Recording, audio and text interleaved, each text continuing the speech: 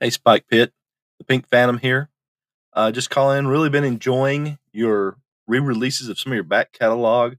Talking about wargaming and getting to wargaming using uh, Lego bricks for wargaming and stuff like that. I think that's fantastic. I always love hearing and seeing those little different hacks people have that kind of do something a little out of the ordinary to further a hobby that they enjoy. And it's clear that you really dig that sort of thing, and I do too. And I just wanted to offer you some encouragement and thank you for all the content you're putting out there.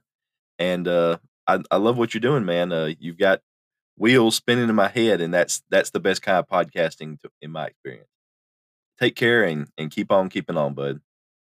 Big thanks then to the mysterious Pink Phantom. Whoa! And opening the show with some kind words and encouragement. And to say the encouragement is most welcome would be an understatement. I think anybody who's done any of this podcasting malarkey has experienced the feeling of, sometimes well, sometimes, I mean, you are always basically talking to yourself. And if you never hear back from anyone, then you've got some numbers that click over, a few listens that turn up on the analytics for whatever platform you're using. Beyond that, who knows? It would be nice to know or have heard from everybody who ever listened, but that's unrealistic.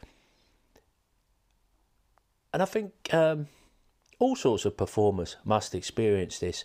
Yeah, unless you're somebody going and doing live events, there is a real disconnect. And yeah, it's a funny business. So, like I say, big thanks to the Pink Phantom. And the reason I got him kicking off the show is because I wanted to start talking about some of these hacks that he mentions, these little ideas, little diversions, things I want to play with. And if you're a regular listener, you will know I'm always fiddling and twiddling about with bits and bobs. And this time, I've been playing ICRPG and I've been tracking damage on monsters with these little Waddington's Risk plastic playing pieces. Ideally, I would have found the little cubes and that from my old copy of Risk, but I can't seem to lay my hands on those. So I've been using these from a later edition of the game. I got rid of the rest of it. It kind of, it was in bad shape. But I thought, bags of variously coloured pieces could come in handy. And sure enough, I've been using them, but I'm not in love with them. And I thought, I don't know what put it in my mind the other day. I think I saw a copy of Bananagrams somewhere. And I thought, oh yeah, I meant to dig out my Bananagrams. So Bananagrams, if you're not familiar with it, it's a word game.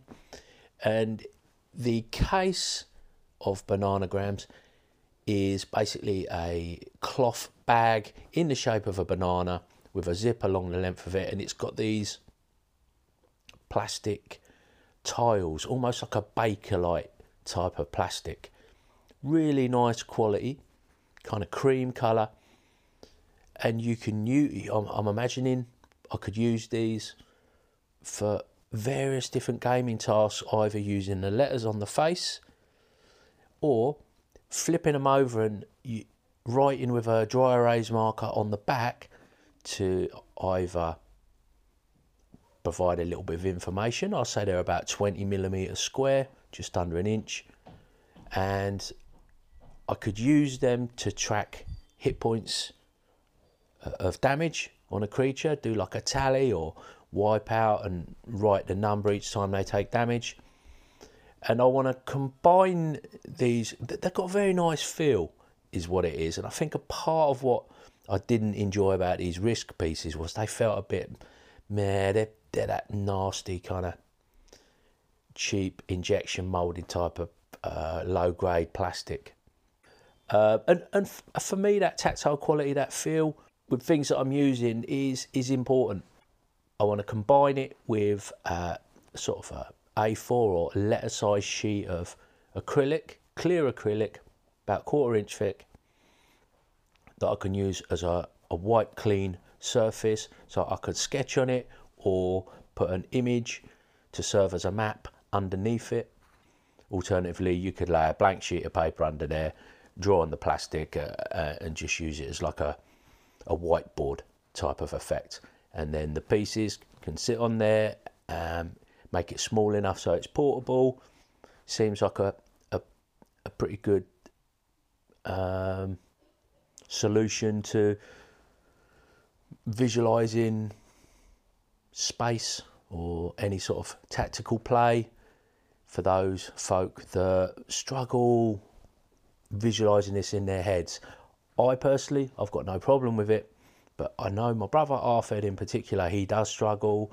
In fact, I think most of the players in my group they are not in love with that total theatre of the mind, and they do like to have some reference on the table.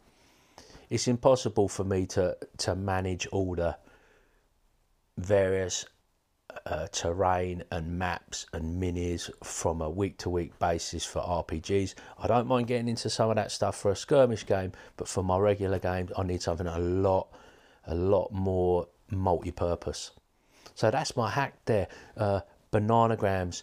And I've got a dim recollection that it may have been Ray Otis of Plundergrounds who put me onto that one. I'm pretty sure it was, and that was a long time ago. And talking of a long time ago, I was listening to Joe Richter of Hindsightless. He put out an episode recently talking about how much things have changed since COVID and 2019.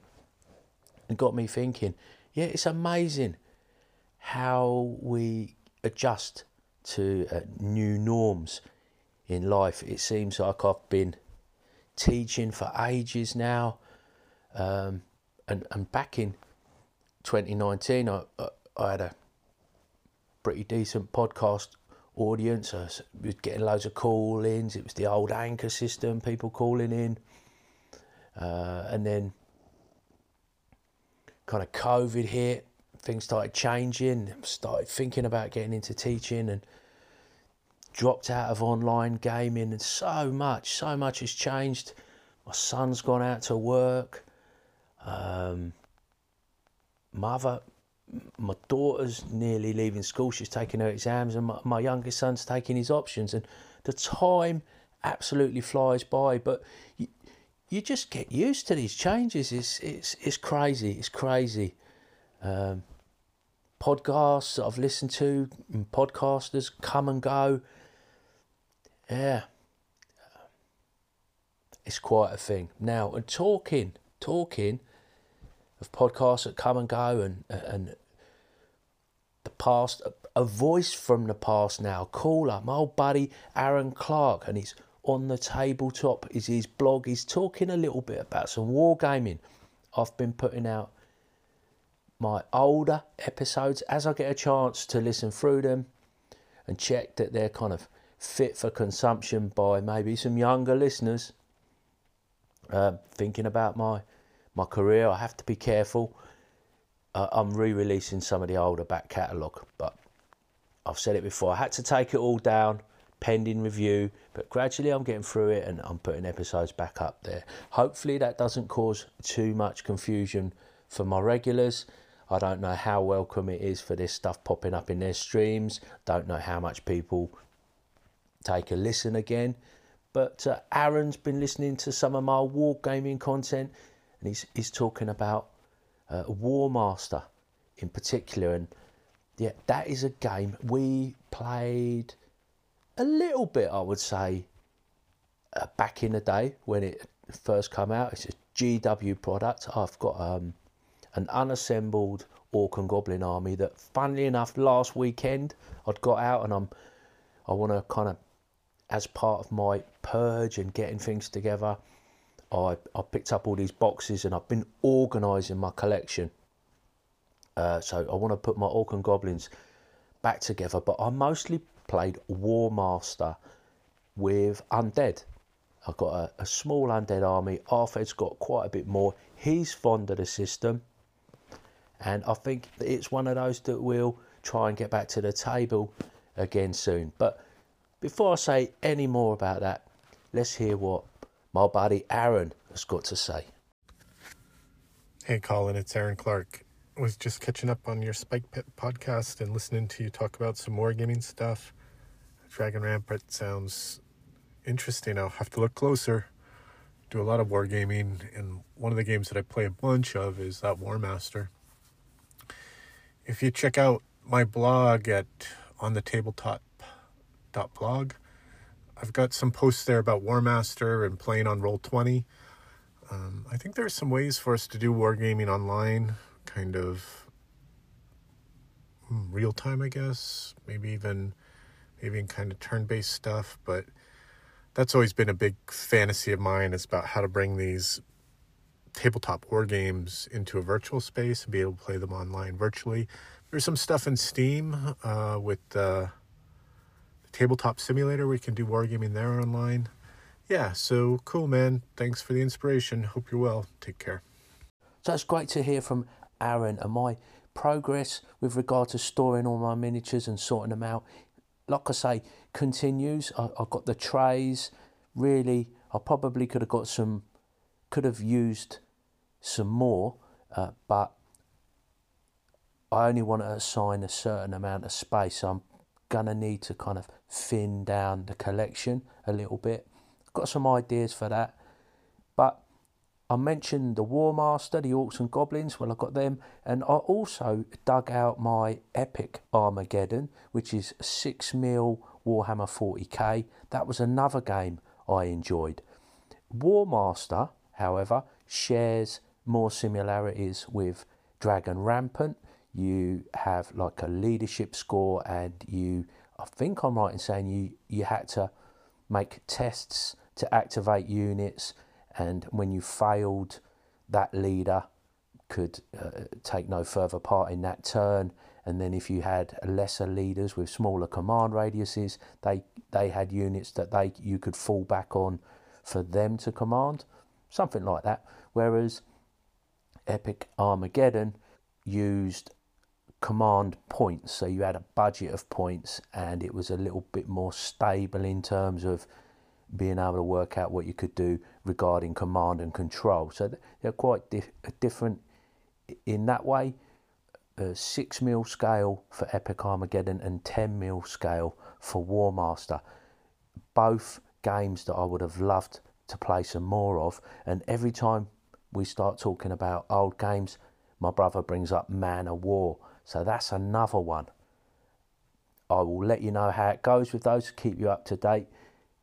Hopefully going to be playing Blood Bowl this Tuesday. That's about 4 days away. Picked up the newer set, got it for my son. Christmas time, got that for him. And he's painting up his teams. I've got my classic teams that I'll bring out on Tuesday. Arthur's got a load of that stuff as well. We'll give that a go. And school's out for a couple of weeks, so I'm going to be trying to tackle some of those games I talked about on the Shelf of Shame. So there's going to be some more board gaming. Got a sci-fi game from GMT called Talon. Want to get that going. And is it Thunder Road? Thunder Alley. Thunder Alley, which is like a NASCAR type of racing game. I want to get that. Well, really, I want to get those two to the table. Also, Polis is set in Greek times. A little bit of a heavier game. Probably looking to watch some tutorials of that to familiarise myself with it. Read the rules again. And in the not too distant future, I'd like to play that. My monster project continues. I'm still kind of taking photographs of images, making slides. I continue to use a laptop at the table for DMing. I'm really quite enjoying that. Although I did see that the Wizards had released some kind of promotional material for their new version of D&D Beyond, and it's got all the players sat around this table all playing on their laptops. And I've got to say, I don't know, I just didn't like the look of that. I didn't like the idea of that at all. One thing, DM running with a laptop or a tablet, but all the players sitting around watching a kind of, it really did more or less look like a kind of a team video game with everybody sat at different monitors.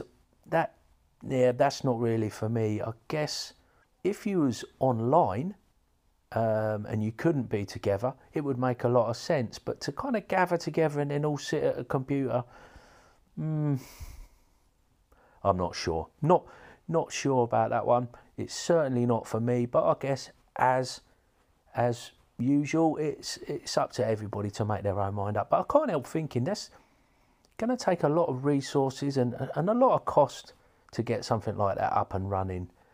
And it's kind of getting a little bit away from tabletop play, surely, I would think. But oh well, it is what it is. I've waffled on. I'm getting into the areas of contention now, and I don't really want to do that. Last week was Read Some Tolkien Day, so I'm going to close out. I'll leave you with a reading from Farmer Giles of Ham. If you're not into readings, feel free to skip it. You won't hear from me again in this episode beyond that reading, so I'd like to say a big thanks to my patrons over on the Spike Pit Patreon. And last but not least, I'd like to thank you, the listener, for taking a bit of time out of your day to listen to old Spike Pit. Take care, and I'll catch you later. A blunderbuss is a short gun with a large bore firing many balls or slugs and capable of doing execution within a limited range without exact aim. Now superseded in civilised countries by other firearms. However, Farmer Giles's blunderbuss had a wide mouth that opened like a horn, and it did not fire balls or slugs, but anything that he could spare to stuff in. And it did not do execution because he seldom loaded it and never let it off. The sight of it was usually enough for his purpose, and this country was not yet civilised, for the blunderbuss was not superseded. It was indeed the only kind of gun that there was, and rare at that. People preferred bows and arrows and used gunpowder mostly for fireworks.